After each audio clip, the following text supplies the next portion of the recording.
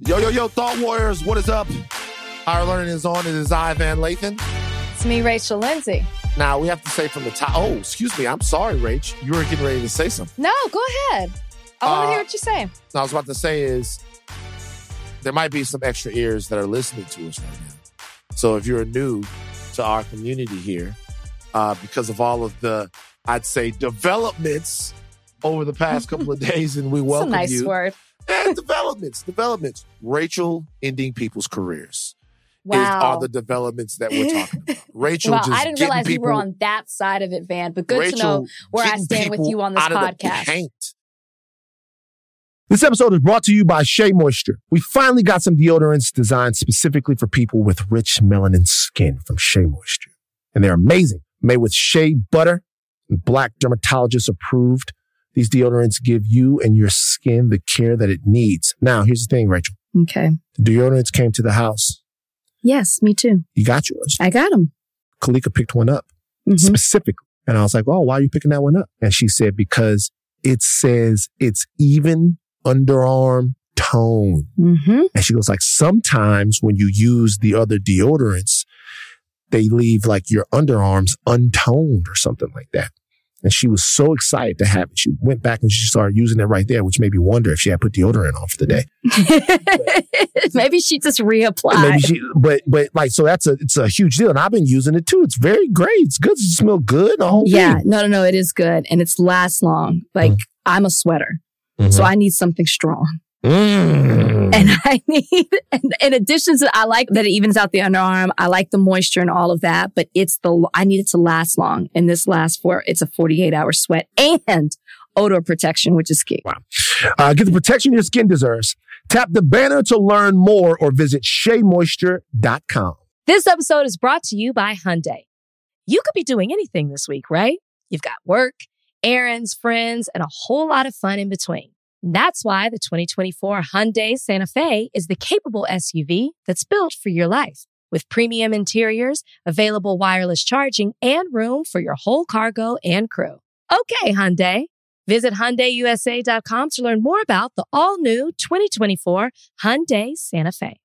How is your morning going, Miss Lindsay? How are things for you? I rebuke everything you just said to me, by the way, but I do want to say welcome to all the new Thought Warriors that we do have. It's so exciting that we get to grow this community.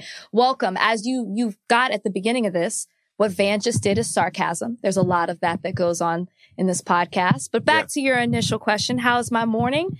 Yeah. Busy. You know, it's Monday. Big news broke on Friday. Actually, news has been popping off all week in Bachelor Nation. But Friday, Chris announced that he was stepping down. Chris Harrison. Chris Harrison, yes. Host of the Bachelor franchise for 18 years is stepping aside for the first time ever after an interview that he had with me on Extra. So you can imagine it's been a busy weekend. Busy weekend and a busy Monday morning. So let's start there. Yeah. Let's start there. So go ahead. The fallout from all of this, it was trending all weekend. The Bachelor franchise, the franchise that you have been so inextricably linked to, is now embroiled in racial controversy. It got racial. It's racialisms that are happening. Chris Harrison, who is the face of that franchise, like you said, is gone now. You saw that headline, and the first thing you thought was what? Well, I thought it was the same apology at first, right? It was black background, white letters. I was like, oh no, when someone sent it to me, I'm like, yeah, he's already apologized. I've seen this. I was surprised at the swift action that was taken, whether it was on Chris's part, the network, Warner, I'm not sure. But the fact that they have already made a decision that he does not need to be, what's been filmed has been filmed. But anything further at the moment has come to a halt. I was shocked by it.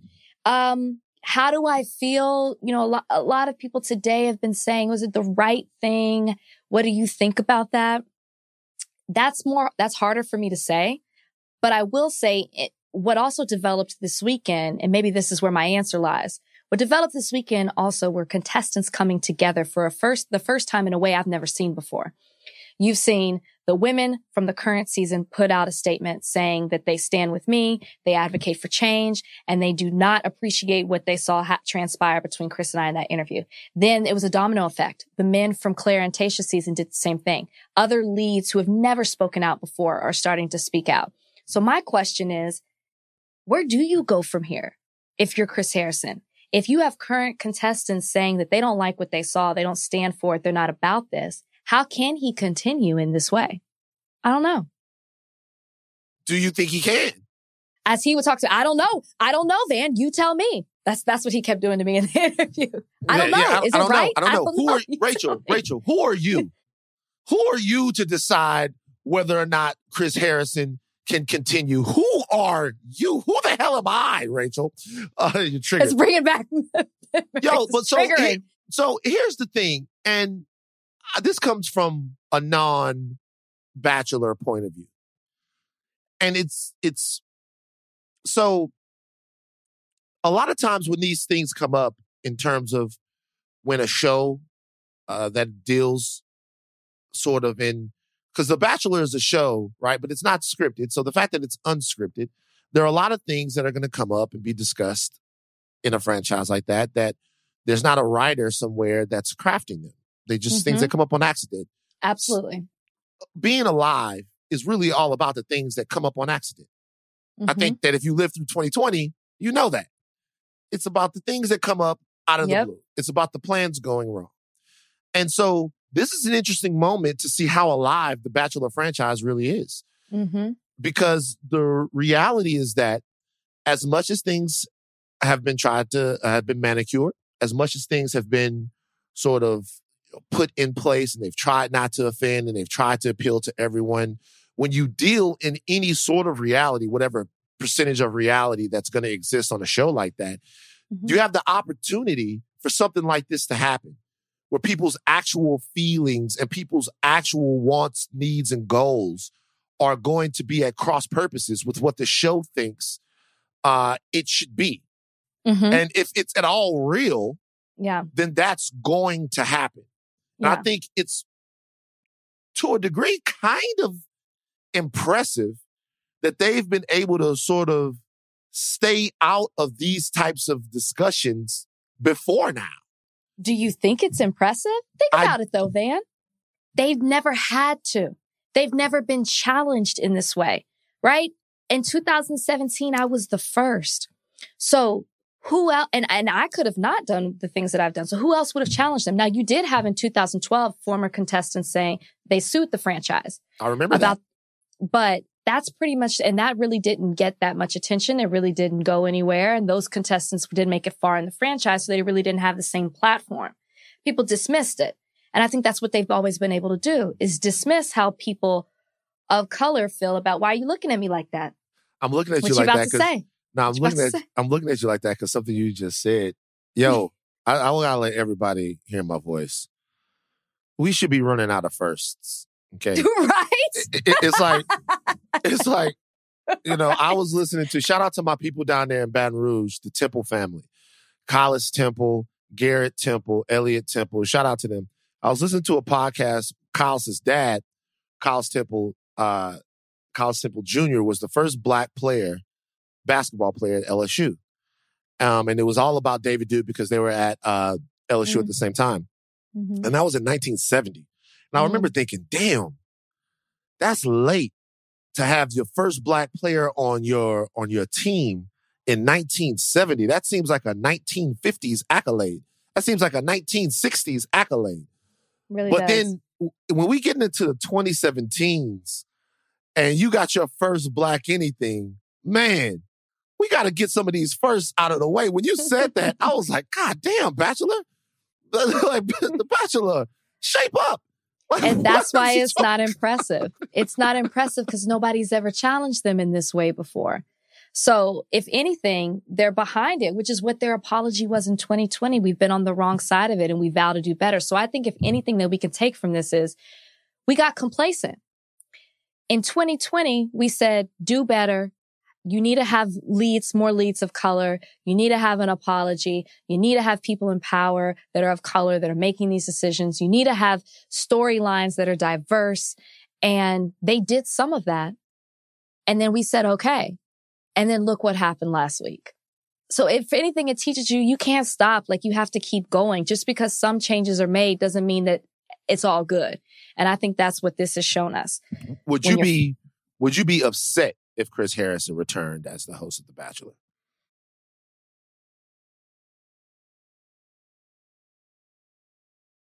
Wow. It's a great question. Well, like, no, why are we mincing words? Like, would you be I'm upset? laughing because I'm like, damn, it's a good question. Man, nobody's asked me this question. That's what Of course, Van. That's why I paused, because I'm like, of course, Van would ask me a question like this. I need to see what happens between now and the time that it potentially is announced that he's coming back. Like, because this is what I'm going to tell you what I don't want. I'll tell you what I'll be mad about. If he goes away, we don't see him at the finale, and then he pops back up on Paradise like the last 4 or 5 months didn't happen. You need to show me that there's been some change within you. And disappearing from the public eye is not the change that I need to see. And I don't know how you do that for me. See, that's the question. The question is, what do you do? That's the only way. Right? Do you want Chris to do, what does he have to do? Some outreach? Do we want to see Chris? You got to immerse yourself in the culture.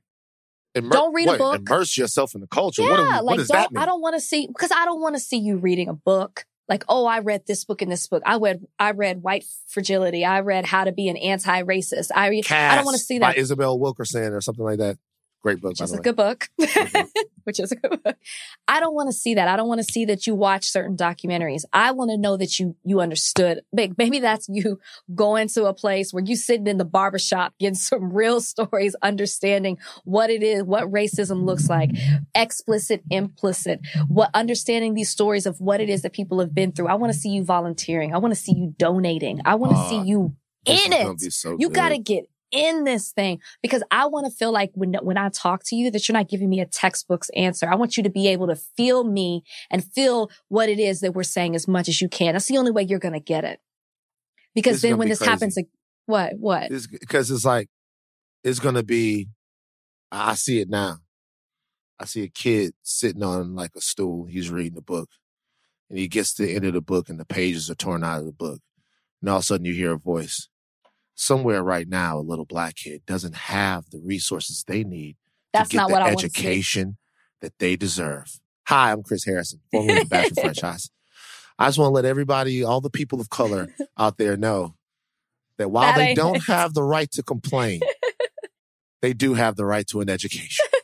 You know what I mean? Because the point that I make is by this is going to be some weird, this is Chris Harrison for the United Negro College Fund.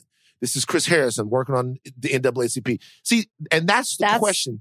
The question is, at this point, if you really feel like anybody, not just Rachel, anyone, if that's really who he is, then what can he do? And this is a question for anyone, not just Chris Harrison. Yeah. What can he do to show that he's not that guy anymore? You got to be proactive, right? What does that mean, though? Okay, let's just say this is an issue that's happening, right? Let's just say, God forbid, another tragedy happens where, you see some of the events that transpired in 2020 come to public light again. Because we know it happens all the time, but it's not always that the public knows about it. Is Chris Harrison out on the marching? Is he out on the front line? You can't use that standard, number one, because we don't want that to happen again. And I'm giving you an example of being proactive. Like, right. I need to see you take charge in it. Lead the conversation. How could he take charge tomorrow? You can. He ain't gonna learn everything. Listen, what you saw in that interview is it was somebody who didn't want to understand the other side, somebody who didn't want to accept what I was trying to say, and somebody who was comfortable in the space that they were in and actually wanted it to go back to the way that it was when people didn't call out and recognize these things. As you said, he preferred it that way. Yeah. That is not going to change in one day. It's not going to change in an apology, because first he has to understand. Somebody needs to sit down with him and have him watch that interview and press play and pause and explain everything that he said and how there was implicit racism within those sentences. That's what he needs. Somebody needs to explain that to him, because otherwise he's just going to think, oh, people are upset. I'm responding to the backlash. Like, I'll make sure not to say that again. No, you need to understand what you said and why it's wrong. Right. I couldn't agree with you more on that topic right there, on that point. Couldn't agree with you more, which is why I am formally inviting Chris Harrison on to the Higher Learning Podcast. This is a real, actual, formal invitation for Chris Harrison to come on the Higher Learning Podcast. 2 reasons. Okay. 2 reasons. Number one, this is an instance where I can sit back and be a spectator. One reason is that I don't think that you and him had long enough to parse through everything that was going on, right? I don't think that you guys had long enough. Number 2, I don't think it was, and we've spoken about this, a forum where there could be 360 degrees of Rachel showing off, because it was an interview done on a celebrity show where, whatever. And I think that conversation still has to happen out loud. And that conversation still has to happen in a way that everyone can kind of see it. Because, look, I'm not about to get in with the people that are like, cancel culture and stuff like that. Very few people are canceled. And I sincerely doubt that Chris Harrison will be one of them. No, he's not. But what I will say is, and this goes for anyone, like, you can't be right until you understand why you were wrong. Mm-hmm. And I have my doubts that he's to that place, because there hasn't been enough dialogue. I think that what he's had right now is he's had a thought. He's heard that thought was wrong. And now people have dictated sort of his future to him, or dictated his mindset to him. And I would bet that if there was one emotion that was inside of him right now, I doubt that it was remorse. I think that there's probably another R word that is probably dominating Chris Harrison's mind right now. And that's probably resentment. He probably most likely resents all of this stuff and everything that's going on. And while it's not our job to talk him out of it, it certainly would be an interesting conversation to have, and one that I think people would want to hear that are on both sides of this. And that need to hear. I really, really love this, because I would say that much like the country, Bachelor Nation is 50-50. Oh, yeah. And you got half the people who are supportive and love what's happening and are happy we're talking about it and bringing things to light. And you got other half of it, people that blame me, who are saying it's my fault that Chris Harrison gave me everything and that I have taken him down, and that's been my goal. And you're not going to reach everybody. You're not going to please everyone. But if we were to continue this conversation with Chris Harrison, then I think it's important for people to see what it is that he did wrong, and for him to hear it and to accept it, hopefully, and to acknowledge his part in it all. And maybe for him to say, wow, I never saw it that way. Wow, nobody's ever brought that to my attention. Oh, I thought of it as this way. Because maybe it'll reach somebody else, and maybe they'll recognize their own unconscious bias, because that is what implicit racism is. I think people get so caught up on the word racist and racism, not realizing there are levels to it. You don't have to always be dressed up in your white sheets, burning crosses, or, wearing racist symbols, or saying, certain derogatory statements that are racist. It is sometimes the way you feel within, the certain stereotypes that you possess, and the way that you act. That is what I felt was going on in that interview. That is what we need to talk more about. Yeah, because that's the part that makes it rain, right? Mm-hmm. So the other part is, like, it can rain without there being a thunderstorm. My dad used to say that all the time. I don't know why you keep keeping your daddy from us. I really don't. We have taken so many of his stories, his life lessons, just these little nuggets. And I don't know why you keep keeping him from us. I want to meet him so bad.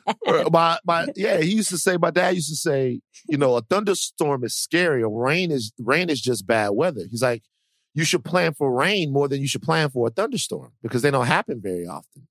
Mm-hmm. And I think people think of racism as this big, huge, ugly, all-consuming. You're hearing thunderclaps and there's lightning and blah, blah, blah, blah, blah. You know it when you see it. You got to wear your galoshes and you don't go to school.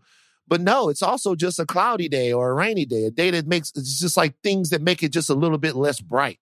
Mm-hmm. Situations that you have to navigate in your life where they're suboptimal, right? And no one in the world deserves optimal, but you deserve the chance at it. You deserve you don't deserve anything. You deserve the opportunity for everything, like we've said before, right? Mm-hmm. So sometimes people don't even know, and this is across the board, how their microaggressions or even their mindset is just making things just a little cloudy for people.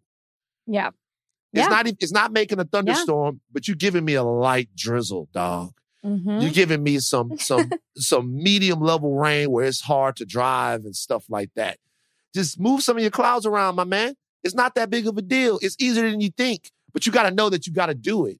Right. And so I think the first thing is making people understand that, like, there's nothing wrong with understanding that there is work to do. Mm-hmm. There's nothing. Look, and by the way, that some of that is on. Well, I don't want to say it's on us, but some of that is on anybody that shows up to the conversation. Right. When you show up to the conversation, bring everything with you. But when you're in the conversation, don't go ad hominem. No attacks. Just bring your lunch pail and have the talk. Right. Like, just have the talk. Talk about it. I know it's uncomfortable. Not for me. I like it. It's uncomfortable. It's scary. Oh, I love it. But how do you ever get down to the nitty gritty if you're not just being honest? You got to be afraid to just say whatever it is without worrying about what the person's going to think. Because we got to get it out. You got to get it out. Yeah. Yeah. Let me ask you a question. How do you know what the nitty gritty? Everyone says get down to the nitty gritty. Like, how do you know when you're at the nitty gritty? How do you know when you're at the nitty gritty? What is the nitty gritty? It's something that's like, it's down it's deep. It's in the depths. Deep. It's like, it kind of feels grimy. Like, that's how when you get that feeling when you're in that moment, right? That's the nitty gritty. You feel it. But like, can you have just the nitty? Because sometimes people not really without the gritty, or the gritty without the nitty. I don't think you can have the gritty without the nitty, but you can have the nitty without the gritty. Okay, because once you go to interesting. Because the nitty is first, right, and the gritty is second, right. So there can't have one without the other. Can't have one without the other. Well, no, you're saying you can have nitty. You have nitty without gritty, but you can't have gritty without nitty. Right. Okay. Are there certain times that we can just settle for? We just gonna go because maybe we don't know each other well enough. We're just gonna go to the nitty today. And don't you think the nitty was the conversation I had with Chris? Nah. The gritty would be on the podcast. Oh, that's probably a good point. Because y'all got to the nitty and he took it on the fucking chin. He was out there. He was out there. So maybe, but here's the thing. Maybe the gritty will benefit him. It will benefit more than him. It'll benefit anybody who's listening to the conversation. Because we all know, what we saw last week, everybody knows somebody like that. Right? And I think that's part of the reason Chris felt comfortable talking that way, because he knew he wasn't alone. Right. 50 million people. Do you feel bad? Do you feel bad at all about what's happened to Chris Harrison? No, I don't. Why would I? Because okay, let me be softer. I feel bad that when people get attacked, right? I think that's what we have to stop learning to do, because then you give people a scapegoat to say, see, this is what he said in the interview. He said people were going to attack him. We got to stop attacking people and looking at it as like, okay, yeah, we're upset and we're disappointed, and feel that and speak on that and stand in it and demand what you want to see happen from this in a better way. I get that. But the name calling, the labeling, Chris is never going to, if your intention is for him to be better and to understand what was done that was wrong, you're never going to be better if all you do is label and attack and try to cancel him. That's never going to get accomplished what you really are going for. So I don't feel bad for the lesson that's coming out of this. I don't feel bad that the way he's feeling was brought to light. I don't feel bad that people are mad at him and upset and disappointed.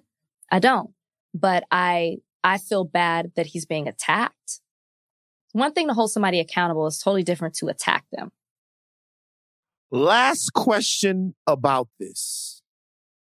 Okay. It's something that Y'all heard him. It's the last one. Just about this. Look, this conversation is going to keep going because we got more Matt James to talk about. That's the crazy thing. Can I say something? Can I say something? This, in a way, was the best thing that could have ever happened to Matt James. Nobody else has that opinion. Please continue. The best thing that could have happened to Matt James. Because he looks like less of a weenie under the light. Okay? You guys, if you're just joining me, every Thursday, I do a Matt James weenie roast, and we talk about how much of a ween Matt James is. He does. There's no we. Rachel joins in. Okay. And we talk about how much of a weenie Matt James is. I'm watching it, and he's got weenie tendencies. All right? Like, he's I would say he's an unassuming weenie. He's like he's not like an evil weenie, but he's kind of a weenie. Compared to Weenus Maximus Chris Harrison, and I'm still going to go with it. I still want him to come on the show, but dog, he's a weenie, and he's still acting like one. He looks like less of a weenie. This makes Matt James, now it depends on what happens tonight. So there's a lot, it depends on how certain things go, but it actually makes you want to pile on Matt James less. Like, you can have less fun with Matt James. Of course you do. If you're Matt James, just for a second, if you're Matt James, I feel so bad for him, right? He's under contract. He can't speak out the way that we're speaking out. He's in an awkward position. Rachel's clearly a front runner. We don't know how this all ends, but she's clearly somebody he was into, so you got to answer to that.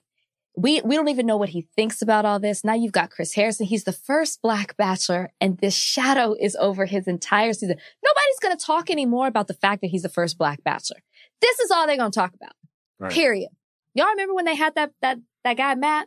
I think he was the first, but remember what Chris Harrison said? Remember that Rachel girl? Right. That's all people are going to talk about. I feel so bad for him. Yeah, and it's just kind of the thing. It's like, he's the first Black Bachelor, and there's a white girl that's like the front runner, and then you find she got some red in her ledger, Old South parties and stuff like that. And I just want everybody to understand this. It really didn't have to be this big of a deal. I agree. It's racism with the little r that got us to the point of the Old South Party, right? It's racism with the big R that got us to where we are right now. Because the Old South Party is her going to the Old South Party is, hey, I didn't know how bad it was. I'm sorry. The production says I'm sorry. Chris Harrison says this is something that we all can learn from. Boo. See, that's kind of the thing that it would have been actually pretty easy to get through that. But there's this other part of things to where I'm white. This is my country. We invented the airplane. You can't talk shit to me at all. You know what I mean? How are you going to talk to, I'm white. This is us. Don't talk to me. I don't have to apologize. Who are you? Who are you? That's the other part of it. Mm-hmm. That's the why can't I say the N-word people? And so, like, that part of it right there, that is what begat all of this. So let that be a lesson to you. I would also add that it's the ignoring of the little R's that have created or added to the big R. You know what I mean? Ignoring the fact that these parties just exist and it's just a tradition of the South is a problem. You're allowing these racist actions, tendencies to continue to traditions to fester and just attribute it to, oh, that's just what they did in the South. Right. No, it's a problem. Because think of the mindset. Think of what you have to do to plan this party and how you have to buy your costume and what you have to put within the house party to make the Old South come alive again. Right. It's a mindset that those little R's are a big problem. Oh, they are. And the lesson here is when you ignore the little R, it allows the big R to rear its head. That's what's happening here. If she had just come out, well, Chris Harrison would have never spoken. By the way, just want to let everybody know something real quick. And we said this before, but we're going to say it again. Like, all of that Dixie shit is inherently racist. Yeah. Look, I'm very proud to be from the South. I am Same.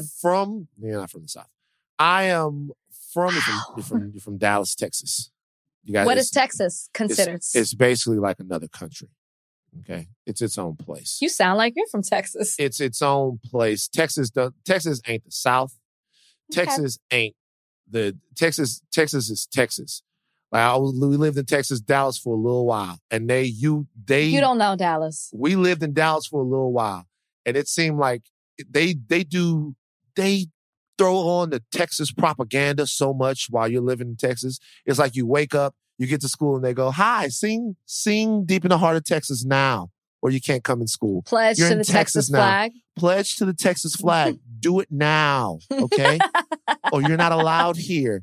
This is Texas, Zombie Town, USA. We like Texans are different. The South is okay. I'm from the Deep South, okay? I'm from the Deep South. And in being from the Deep South, I'm very proud to be from the Deep South. I'm very proud of the culture. I'm very proud of the people. I'm even proud of some of the struggles because they make for such an interesting, sometimes maddening, but enriching fabric that you can only get there. Mm-hmm. Having said that, the era of degradation and the era of bondage for Black Americans in the South is nothing to celebrate. It's just nothing to celebrate, guys. Nope. Like, we talk about whether or not Juneteenth should be a holiday, right? I was on the Fifth Column with Kamel Foster. What does Kamel think? Absolutely not. Well, Kamel is a brilliant conservative mind, right? But I was on the Fifth Column with Kamel Foster, and he said that he envisioned a world where he would celebrate Juneteenth not just with Black people, but with anyone. That when he would walk down the street and somebody would grab him and hug him to celebrate Juneteenth. And he'd say, hey, whatever, that it wasn't a Black thing, that everyone could celebrate. He doesn't believe in racial sort of ideology. He doesn't believe that race is a good indicator of anything in America. So he's not celebrating Black History Month. He doesn't identify as Black. He said on the podcast. What does he identify as? Kamel. He says he doesn't identify as Black. So there's no race. So he doesn't believe in race. He said race is a social construct, and to him right now, race doesn't sort of, and I won't speak for him, he does it a lot more, he can speak to his worldview a lot more eloquently than I can. He says that race doesn't really matter, and he says that nothing should be really, he shouldn't be judged or he shouldn't be put into any sort of group based upon his phenotypic traits. And that's the way that he feels. Okay. I disagree. Right. I disagree with Kamel on that, but I'm willing to have the argument, right? Sure. So I'm willing to have the argument. I disagree with him, but I'm willing to have the argument. It's interesting something about the Juneteenth thing that he said during this conversation. What he said was that he envisions Juneteenth as this. Now, this is what my response to him was. If things are in America as he wants them to be, or as he says they are, or as Chris Harrison even would think that they are, right? As anyone would think that they are, as anyone would hope and wish that they are. Why isn't Juneteenth already like that? So think about that. Mm-hmm. If race doesn't matter, and we've moved past all of these things, and all of these things are concoctions and figments of our imaginations as Black people, none of these things really exist.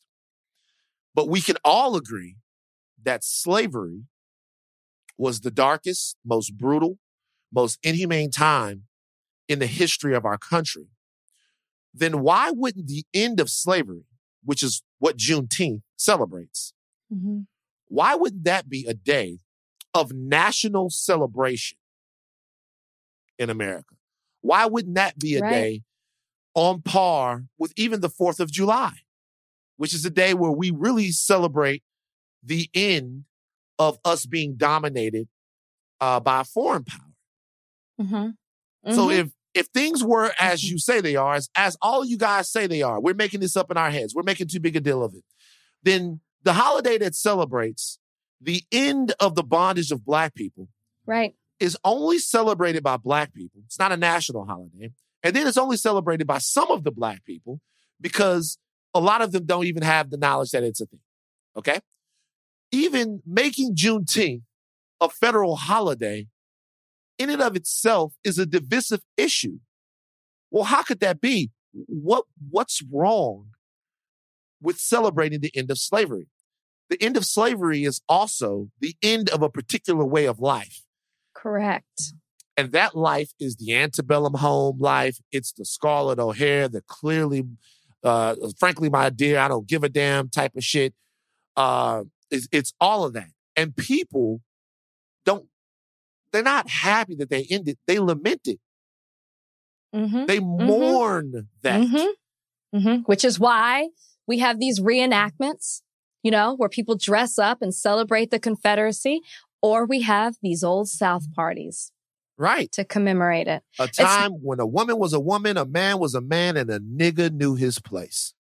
And if you think you can have the first two without the last, you are absolutely kidding yourself. And I'm sorry. So that's the thing, So we'll see. We'll see if Chris Harrison takes us up on our invitation. You think he will? No, but we'd love to have you. And it would be a conversation, right? This is the nitty gritty. Okay? That's what it is. The nitty gritty. The nitty gritty. You don't think he'll do it? I think he would want to. Personally, I do. I really think he would want to come on and have the conversation. I don't know if he'll be allowed to. I bet you $100. I don't think we'll see Chris for a while. I bet you $100 Chris comes on this podcast. $100. Take it. Yeah, let's do it. I bet you $100 Chris comes on this podcast. Great. Yeah. Don't duck the smoke, Chris. All right. Great. Let's take a break real quick. This episode is brought to you by Shea Moisture. We finally got some deodorants designed specifically for people with rich melanin skin from Shea Moisture. And they're amazing. Made with shea butter and Black dermatologist approved. These deodorants give you and your skin the care that it needs. Now, here's the thing, Rachel. Okay. The deodorants came to the house. Yes, me too. You got yours. I got them. Kalika picked one up specifically. And I was like, oh, why are you picking that one up? And she said, because it says it's even underarm tone. And she goes like, sometimes when you use the other deodorants, they leave like your underarms untoned or something like that. And she was so excited to have it. She went back and she started using it right there, which made me wonder if she had put deodorant on for the day. Maybe she just reapplied. So it's a huge deal. And I've been using it too. It's very great. It's good. It smells good. The whole thing. No. It is good. And it's lasts long. Like I'm a sweater. So I need something strong. And I need, in addition to, I like that it evens out the underarm. I like the moisture and all of that, but I need it to last long. And this lasts it's a 48-hour sweat and odor protection, which is key. Wow. Get the protection your skin deserves. Tap the banner to learn more or visit SheaMoisture.com. This episode is brought to you by Hyundai. You could be doing anything this week, right? You've got work, errands, friends, and a whole lot of fun in between. That's why the 2024 Hyundai Santa Fe is the capable SUV that's built for your life. With premium interiors, available wireless charging, and room for your whole cargo and crew. Okay, Hyundai. Visit HyundaiUSA.com to learn more about the all-new 2024 Hyundai Santa Fe. So I'll tell you, there's one person that is probably thanking Chris Harrison. And that is Justin Timberlake.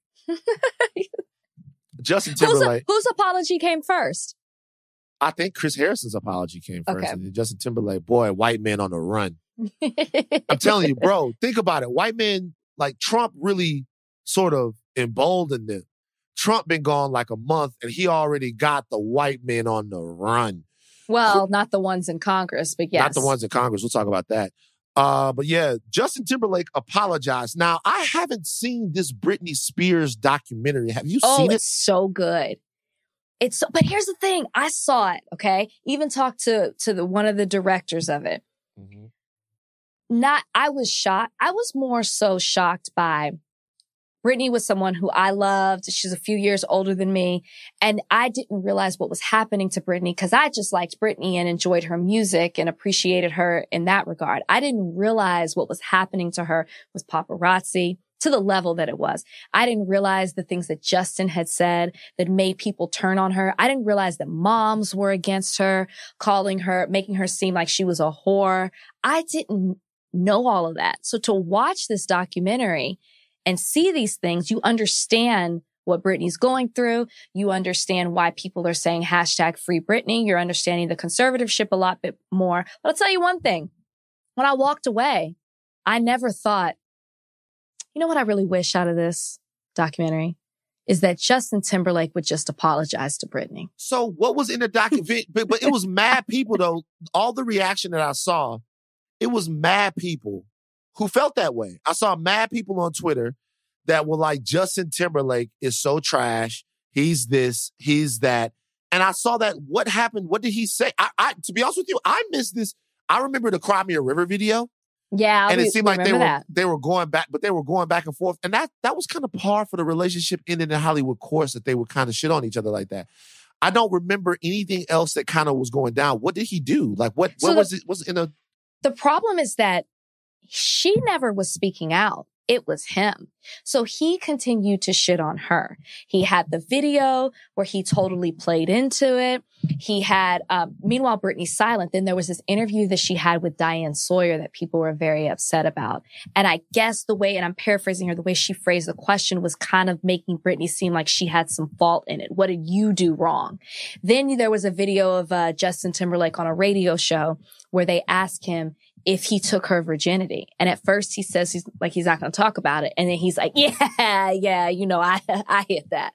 Yeah. And it's like, well, dang, does Britney have a voice in all this? You're just going to totally disregard her privacy and speak out about what she's done sexually when she's been, telling everyone she's a virgin and she wants to keep that a secret. He just outed her. Yeah. So it was little things like that you saw that you were like, okay, Justin, like, you're kind of whack. And Justin went on to have, the career that he has. He seems to be doing okay, where Britney seemed to go down after that, downhill. So it's almost like he springboarded his solo career off of that. Right. And she took a downfall after. I'm a great, big fan of Justin Timberlake's music.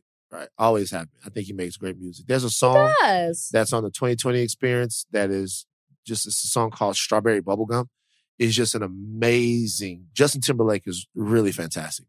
But the one fatal flaw about Justin Timberlake is sometimes it seems like he can't fall into who he is, right? Like I don't know what it is that Justin Timberlake wants to be, but it seems like sometimes he's got his own identity crisis type of deal. Why do you say that? Because for him, he seems like, to be honest with you, the type of guy that at first would want to give the right answer when pressed by those radio guys, right? And then at the end of the day, he just wants to be so cool that, yeah, I hit that. There's no reason for Justin Timberlake to answer that question. There's no reason for Justin Timberlake and like even the way he cuts and runs. You remember Punk'd? Yes. Yes. Do you remember on Punk'd when they had his car or whatever? They acted like they were going to steal his car. Yes. And Justin Timberlake, when they acted like they were going to steal the car, right? He was literally almost crying. They were taking all of his stuff. He was so upset, right? And then after they took all of it, he immediately got his cool back. He immediately put back on whatever cloak it is that he wears when he's out there. Yeah. And it was like, oh my God, I got it. Cool, bro. Yeah, man. Give me my truck back and all of that stuff like that. And so I always feel like he's kind of fighting between those two guys, which is and to me, that explains the Janet Jackson thing. Because Janet Jackson, for you guys don't know, Janet Jackson and Justin Timberlake did something in the Super Bowl together in 2003. He ripped off something on her clothes. Her breast was revealed under it. I never forget it. My homie Tommy goes, yo, dude, was that Janet's tit? You know what I mean? And then after that, she apologizes. And she just gets destroyed by Les Moonves for years and years and years over at CBS after that. But Justin kind of distanced himself from her and never really didn't hold her down at all. Yeah. And all of this is a part of that. All of this is a part of, okay, the reality is the human thing to do, if you are just like a person and you're not caring about everything that everyone thinks of you, is to go, hey, we both did this together. I support, love, and believe in Janet Jackson. And whatever happens, happens. And he just seems like there's something, I don't know the man, but it seems like there's something kind of weak about him in that way. Well, absolutely. And it seems like this is his MO, right? If that's what you did to Britney and you kept it moving, and then something happens with Janet and you kept it moving as well. So this is who Justin Timberlake is at the end of the day. But here, did he apologize ever to Janet?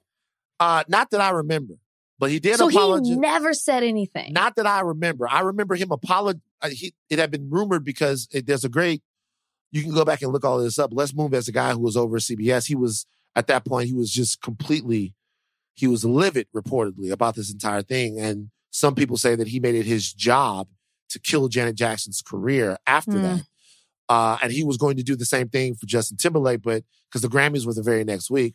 Mm-hmm. But Justin Timberlake apparently called Les Moonves and gave a tearful apology to Les Moonves not to do it. And so he spared him. Justin Timberlake has spared him. He has just apologized. And the apology is, I've seen the messages, tags, comments, and concerns. I want to respond. I'm deeply sorry for the times in my life where my actions contributed to the problem, where I spoke out of turn or did not speak up for what was right. I specifically want to apologize to Britney Spears and Janet Jackson, both individually, because I care for and respect these women and know I failed. And then it goes on. It says he's compelled to respond by the reaction that he's seen. You're shaking your head.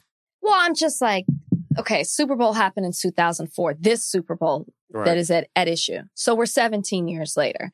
Britney was even longer than that. I thought, you know who doesn't care about these apologies? Who? Britney and Janet. You don't think they care? They don't care. It's too late. It's you want to come back 17 plus years later and apologize for something? Where were you then? Janet has moved on. She's dealt with the issue. Justin coming back now, I don't want to hear it. It doesn't mean, think about that. What could that apology possibly mean to the people who were actually impacted by what happened? What could that mean this many years later? I realize I'm speaking for Janet and Britney right now, but I just have a hard time. I personally wouldn't care.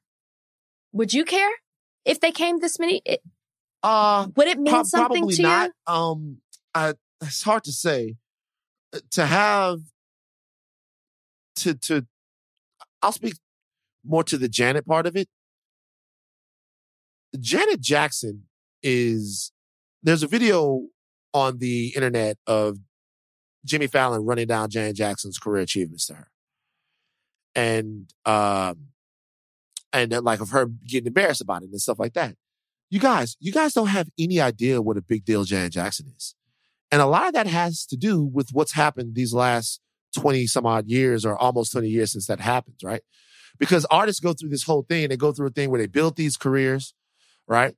They get to an apex in these careers and then there's a climb, but there's always a point to where we start remembering to celebrate them.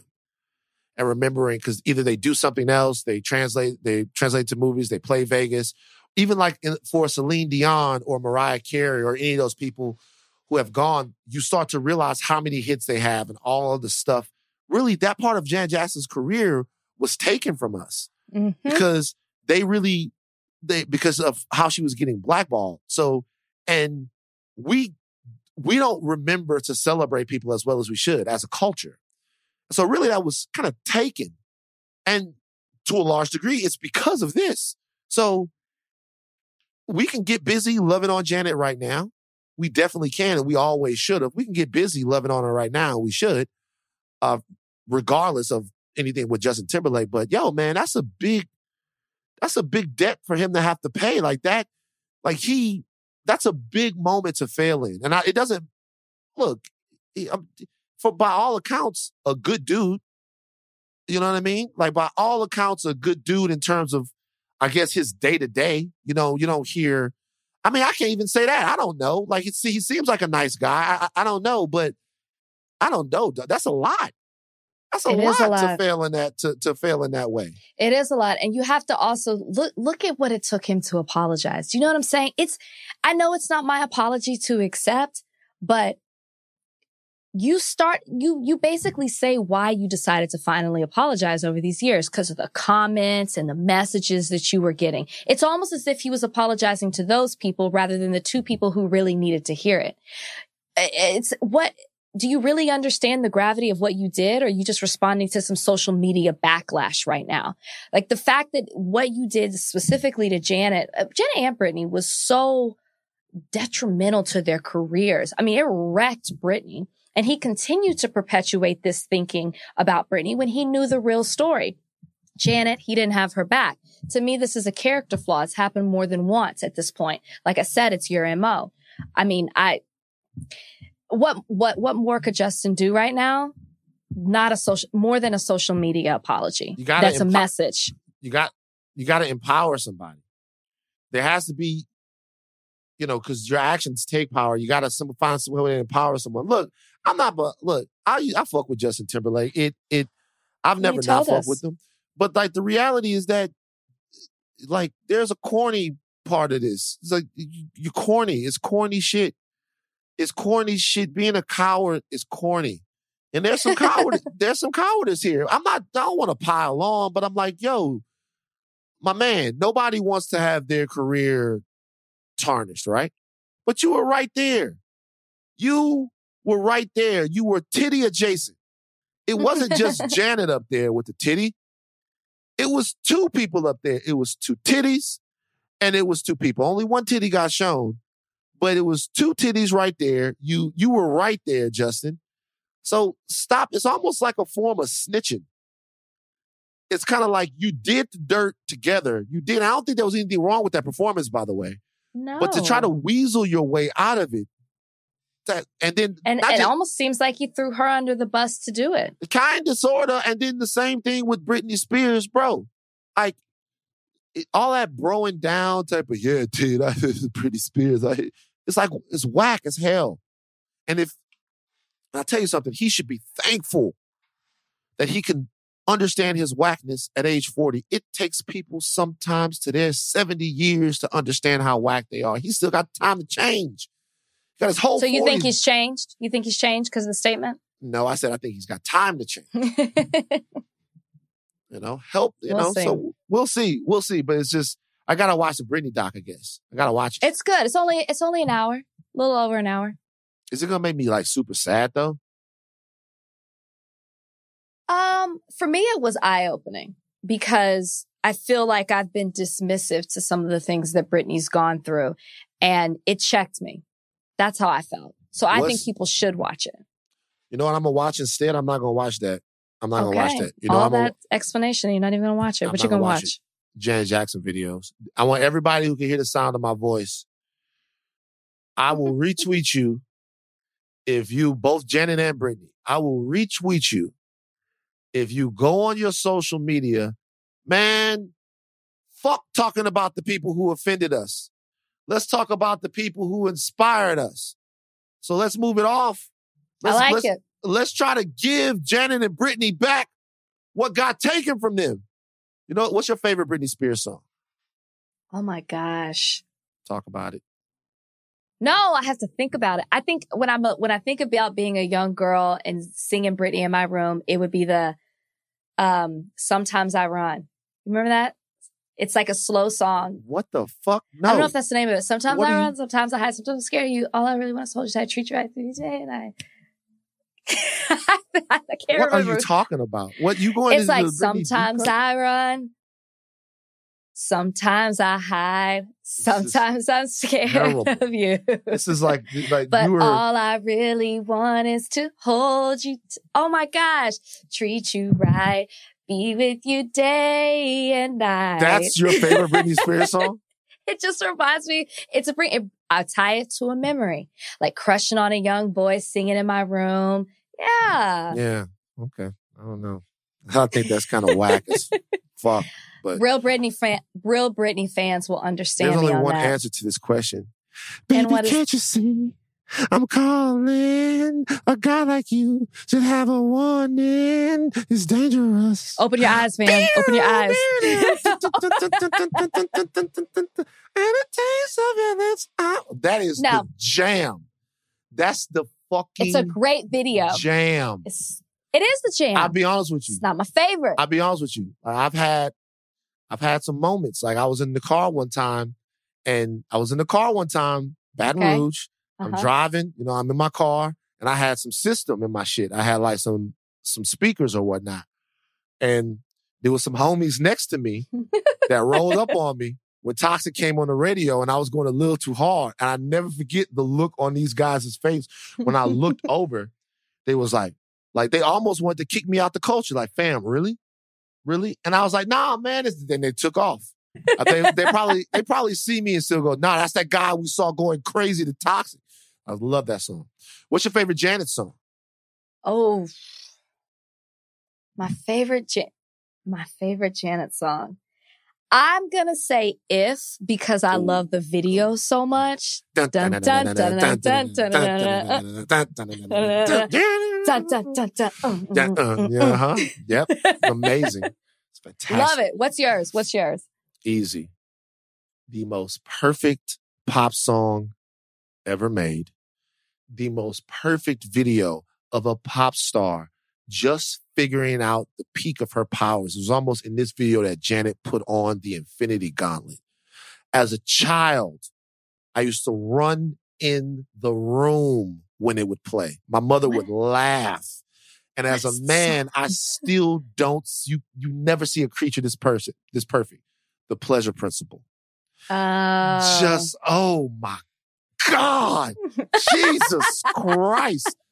First of all, the song itself is amazing, but Janet in the Pleasure Principle video, if God made something more perfect, it's the videos. He kept it for himself. Fucking amazing in that video. Just crazy. I love that.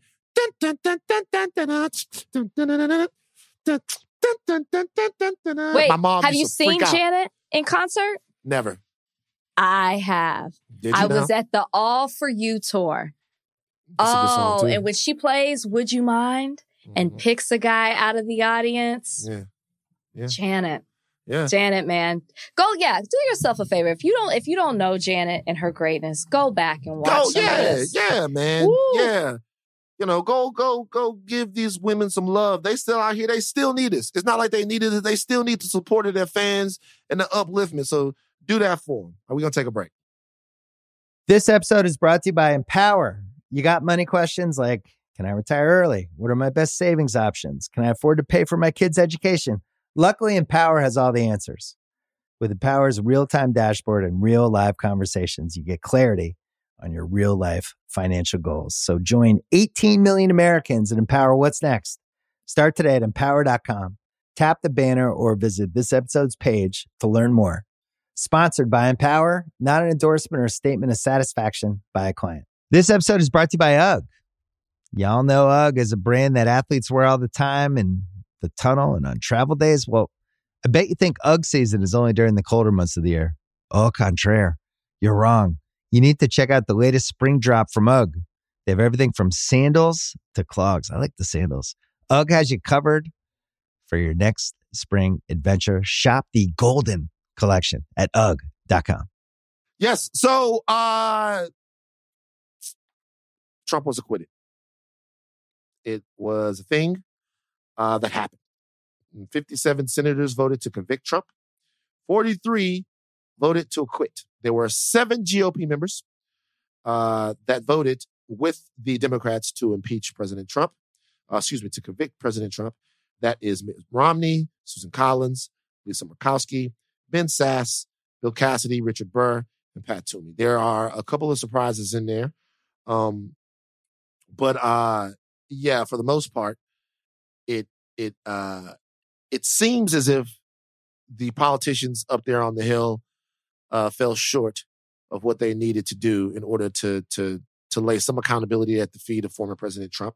Lindsey Graham says that he spoke to Trump after his acquittal, and the president is excited about the midterm elections in 2022 and the opportunity that GOP has to take the House back. Yes, to take the House back and also to make gains in the Senate. The Senate, of course, is deadlocked at 50-50. Your thoughts on the fact that Trump was acquitted in this manner? I mean, I hate to be a Debbie Downer, but I wasn't expecting to see the Republicans rise up and actually do what was right. Because for such a long time in the GOP, I've been watching them do what is wrong and not do things that are for the people, not do things to make a change, not do things to unify, but do things that align themselves with their party and the seat that they hold. I even read that the Republican senators that did vote, majority of them are either retiring or their seat is safe. Yeah. Exactly. Yeah. So it was almost safe for them to be able to do that at the same time. So yes, I'm happy to see that more than ever crossed the line, but what does it really mean when that was their motivation for their vote? It's disappointing, but to be expected. Somebody said something, I don't know if it was I'm not sure who said it. Somebody in Congress said the scary thing about all of this is not necessarily for Donald Trump that he may run again. It's that he may run again and may lose. And then what does that do for our country? And I think that the fact that these senators were in the Capitol, not all of them, but were in the Capitol when the Capitol was being attacked. They were there. They lived it. They were after these people. They know it was wrong. Some of these senators who decided to vote not to charge Trump were standing on the floor saying how vile what happened was, how it was wrong.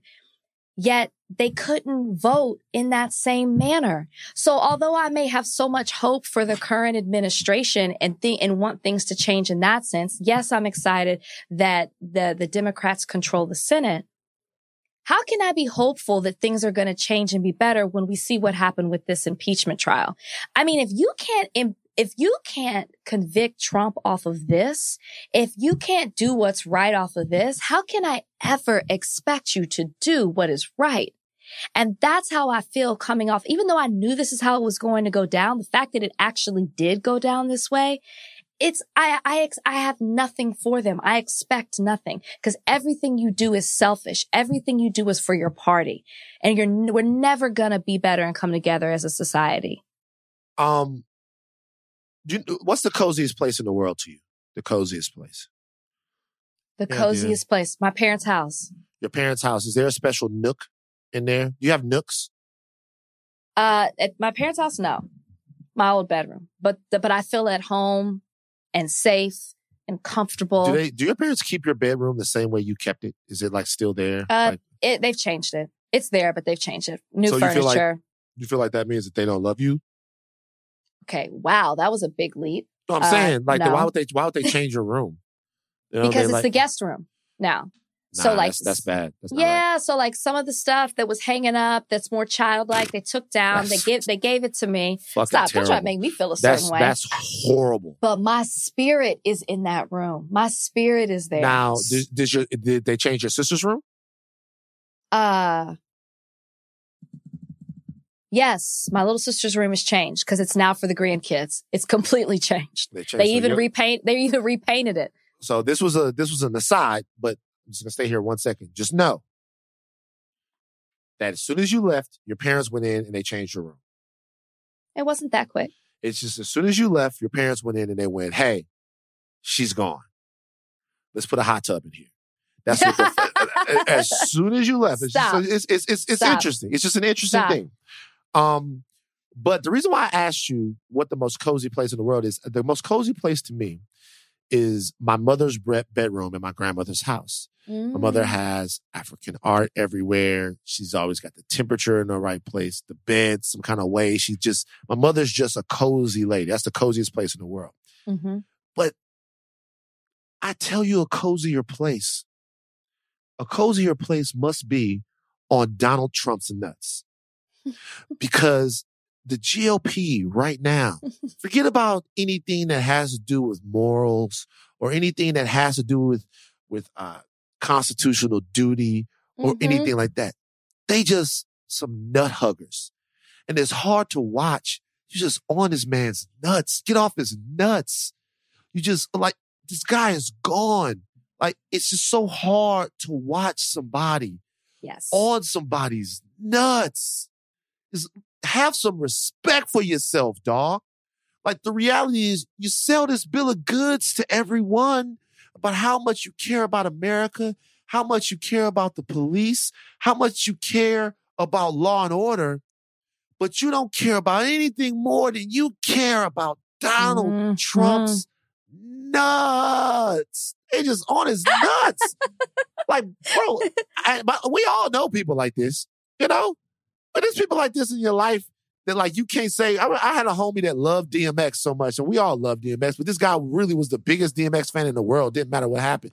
DMX put out a song. The song wasn't rocking. It didn't happen very much, but it happened a couple of times. And my boy B is just going, bro, that new X is crazy, crazy. Now I'm like, yo, bro, you should get off this nigga nuts. It's not hot. Like, you got to be able to say when something's not hot. That's how you maintain your objectivity. And the insurrection, that's not hot. Not hot. You go out and you tell Americans that there has to be this, that we have to have respect for police, we have to do all of this. But when someone steps over that line in the most egregious and gross way, threatens not only your life, you don't have enough backbone to punish the man who tried to kill you. That's next level nut hugging. And they admit it. They admit that what he did was wrong. They admit that he was inciting the violence. They just say it's unconstitutional to be trying the president when he is no longer the president, when he's no longer in office. That's the crazy thing. They know it's wrong. They're on his nuts. Oh, go ahead. They on his nuts. And it's weird. And by the way, there's nothing you can do. Like, once you've done this, you can't go back, right? It's like. So maybe that's what it is, though, Van. What is it? What you mean? They've committed. They're in too deep. They've gone too far. So it's like, we're just going to stay with it. Think about it. They're surrounding themselves with fellow congressmen and congresswomen who support and uplift these ideals. They go back to their constituents who believe these same things. That's what all they're doing. There's nobody checking them, and they don't want to be checked. There's nobody holding them. They won't let people hold them accountable. There's a cost. A man died. There's a cost. A Absolutely. man died. There's real American blood at the hands of the right here. At the hands of President Trump. You know what? I'm not going to blame the entire right. I'm going to blame the guy who's to blame for it. There's real American blood on the hands of the president. The man died. Died doing his duty. You know, and now I hear that Eugene Goodman is going to get the Congressional Medal of Honor. Is that a thing? I think I heard that. That it's super American that he gets the Congressional Medal of Honor for putting his life on the line. But on the other side of it, the president gets acquitted. Right. Like, how do you reconcile those two things? Right. It doesn't make any sense. I'm telling you, man, the toothpaste is out of the tube now. You guys, just it is. The mustard's off the hot dog. I know. The toothpaste is out of the tube. Saying. Like, we're in full on wacky bizarro land. You know, full on wacky bizarro land. That's as much time as we're going to spend on that. Yep. Hopefully, the GOP understands that there's no future with President Trump. But maybe they think that they're in. Get off his nuts. Have some respect for yourself. Yo, I got reacquainted with a friend this past week. Oh, we should say this. We finally hung out in LA. We did. Safely, you guys. Safely. We're outside. Outside. On the terrace at the hotel. Rachel came by and we hung out. It was very, very fun. We shout out to Brian. Shout out to Dan. My baby was there. Kalika. Tommy was there for a quick second. Tommy Alter came for a second. Shout out to everyone. But we all hung out. It was very fun.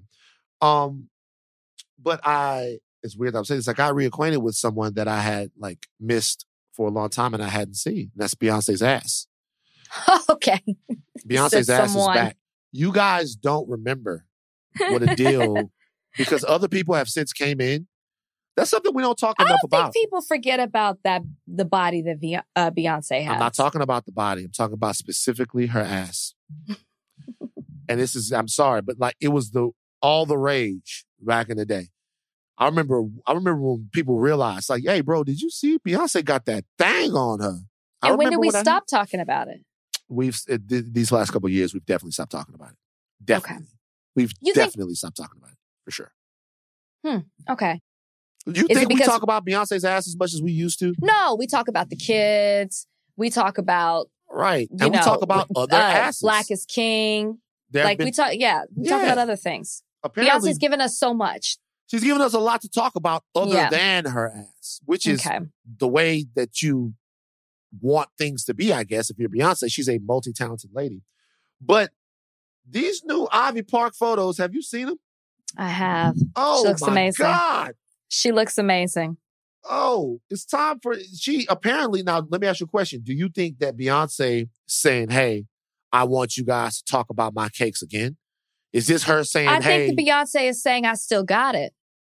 That's what she's saying? Yeah, of course she's saying that. I still got it. No matter what I have going on here, maybe you haven't seen it in a while, but just in case y'all forgot, I still got it. So, that's interesting. Why? So is it because it almost feels blasphemous in a way to talk about Beyonce as why? To sexualize like as a her. sex symbol? Why? Because she's so elegant and graceful and like regal, and she has such a place in the culture. It almost seems like we shouldn't be talking about that. I don't think that's fair. I think that she can be all those things and be sexy. And maybe that is what she's reminding us of in these pictures. Like, you can still do all of that and be sexy with it at the same time. Right. Sexy is one thing. And I'm not saying that she's doing anything untoward, but like sexy is one thing. But the pictures that came out, they specifically got some booty meat. And I guess what I'm asking, is it okay to discuss Beyonce's booty meat? Is it okay to talk about Beyonce's ass like this? You say so? Well, I just think I talk about Beyonce as a whole. You keep focusing on the ass. I'm just going to put that out there. But the ass is the star in the show in some of these pictures. Like, no, Beyonce is the star. I'm looking at him. I'm scrolling through. I'm taking a look. Beyonce, and you know what I love is Beyonce is a beautiful woman, and she's a voluptuous woman. She is. And I love that she is. So when I see her showing off her body like this, it's like, it's okay to embrace your curves and your, the hips and the butt. And it's beautiful. That's not a thing. That's not a thing anymore. What's not a thing anymore? A natural one? No, okay, I'm saying like it's not a thing anymore that it's not okay to embrace your curves. It's not. That's not a thing I would argue in some circles, it's not that it's not okay. Yes, people embrace it more than ever, but I would still say that there are circles that don't embrace this. Seriously? That don't embrace? Yes. I feel like that's the beauty. Am I wrong? I feel like that's the beauty standard now. Trudy. How many women on The Bachelor are curvy? Yeah, but that's not the same thing though. Why not? I said some circles. Some circles. But what I'm saying is that you don't see full-figured women like that on the show. But we're talking about Beyonce here, so that's in the culture. You know what I'm saying? It's like it's kind of. They got the ironing board backs. I'm sure that's a big thing on The Bachelor. But Beyonce isn't just about the culture. Beyonce transcends that. So she's showing this to multiple audiences. Is what I'm trying to say. She's not. It's not just about just. So, Trudy, let me ask. Let's ask Trudy, because I don't know. I'm wrong. I'm a man. Am I mansplaining? Maybe I am. Trudy Joseph. Is it a thing now? Is it still taboo for a woman to have curves? Is that like a taboo? I didn't say it was taboo. I don't think that it's taboo now for a woman to have curves. I think a lot of our society is body positive, but I do think that having natural bodies isn't, it's not talked about enough. I think that we see women with enhanced bodies and that becomes the standard. And what's so great about Beyonce in those photos is that's really her. And I think that's what Rachel's saying. We don't know that. Thank you, Trudy. We don't know that. You don't know what you're not going to do. We don't know that. Wait, and by the way, I think, look, we don't know Beyonce, we don't know if that's really her. And by the way, it would make no difference if it was or if it wasn't. But her body looks different here than it has in other pictures.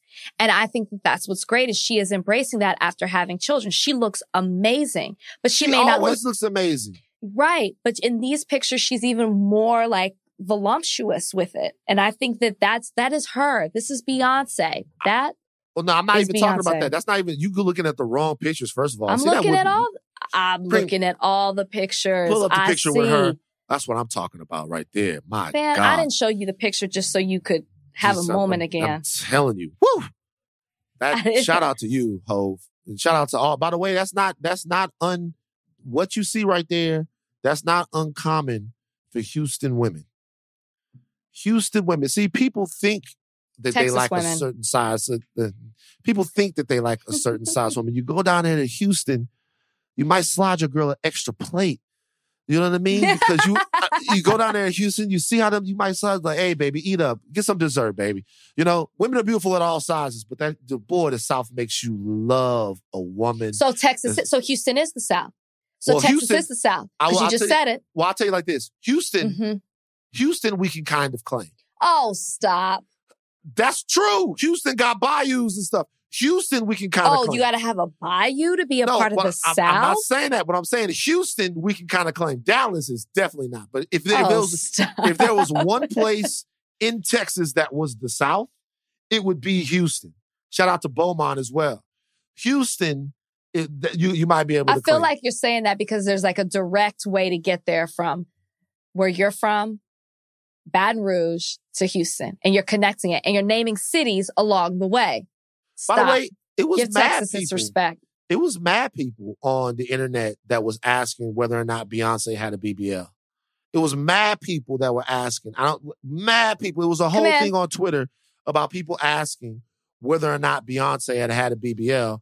And I guess my question is, if she had a BBL, if she had done that, what's wrong with that? A what? A BBL, a Brazilian butt lift. You know what that is, right? A BBL. I didn't know that it had an acronym. I'm not well versed in it. Sorry. You've BBL. never heard the term BBL before? Mm-mm. Man, you don't know enough Instagram models, man. I think I'm kind of proud to say that. Why proud? Judgment Range. I'm just Here saying, we go. sorry, Here I don't we know go. the term. I don't know that acronym for BBL? Brazilian butt lift. You've never heard BBL before? But no.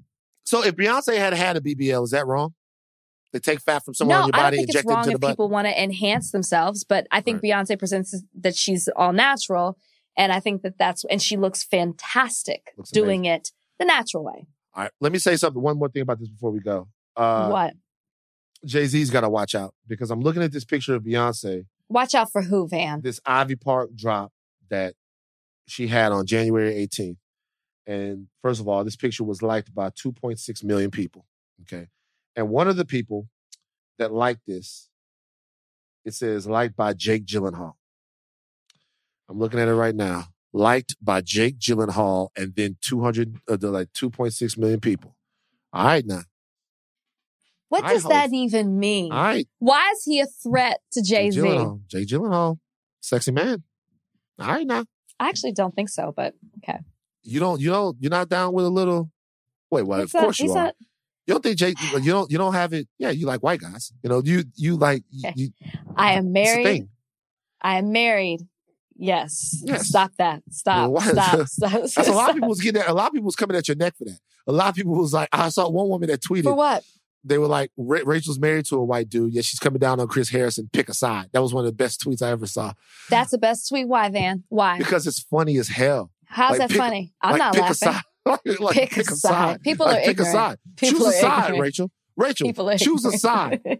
Yeah, Jake Gyllenhaal. Jake Gyllenhaal is a sexy man. There's women out there. All right, cool. Yeah, that's all we got today. Look, you guys, the reality of the situation is that it's kind of just starting here. You know, with this whole Bachelor thing, it's become something bigger now. It's become a cultural moment, a flashpoint cultural moment. Isn't that interesting for you? I love it. I love that I'm a part of it. I'm part of the conversation. Again, never did I think that it would amount to this, but when I decided to be first Black Bachelorette, it was to make noise, to create some change. And I'm happy to see other people are wanting the same thing. It's great. Well, the crazy thing is we still got 4 more weeks of Matt James. That's what's wild. And we got to watch Chris Harrison on our screen like none of this happened because it was recorded so many months ago. They should put like they should edit like, you know how girls do that when they don't want you to know who their boyfriend is? They put an emoji over his face. Can you imagine? They should put an emoji over Chris Harris's What's the emoji? Face. What's the emoji? I don't know which emoji it would be. Maybe it could be like a picture of Frederick Douglass or something like that. They put over his face every time he speaks. It sounds like it's coming from Frederick Douglass or Fred Hampton or somebody like that. Not Chairman Fred, rest in peace, my man. But yeah, I don't know. It's so interesting because I'm gonna watch tonight. Tonight's gonna be a big show, right? Tonight's going to be a big show. Tonight's going to be a big show. Kind of plays right along into some of the things we're talking about. Cannot wait. Dude, you guys got to come back. We got a Wednesday show dropping. And then we're coming back on Friday. So we got an interview dropping Wednesday with Ibram. Dr. Kendi? Dr. Kendi. We got an interview dropping with Dr. Kendi. He wrote How to Be an Anti-Racist. That's fantastic. Can I just say, we recorded the interview before all of this happened, but ain't God good? He said, you know what? This is timely. Ibram Kendi on Wednesday. And then on Friday, we're coming back. Matt James, Winnie Rose, Higher Learning is back on your airwaves, earwaves, or whatever. We out for right now. Take your thinking caps off. Do not stop learning. I am Van Lathan. I'm Rachel Lindsay.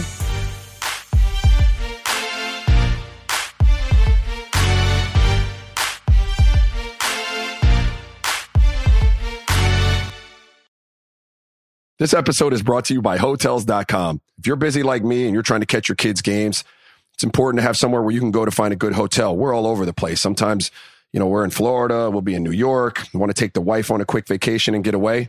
Whether you're looking for a relaxing getaway or heading out of town to see the playoffs, Hotels.com app has a perfect hotel for every trip. Compare up to 5 hotels side by side so you can see prices, amenities, and star ratings without having to switch back and forth between options. So start planning your next getaway and find your perfect somewhere in the Hotels.com app today.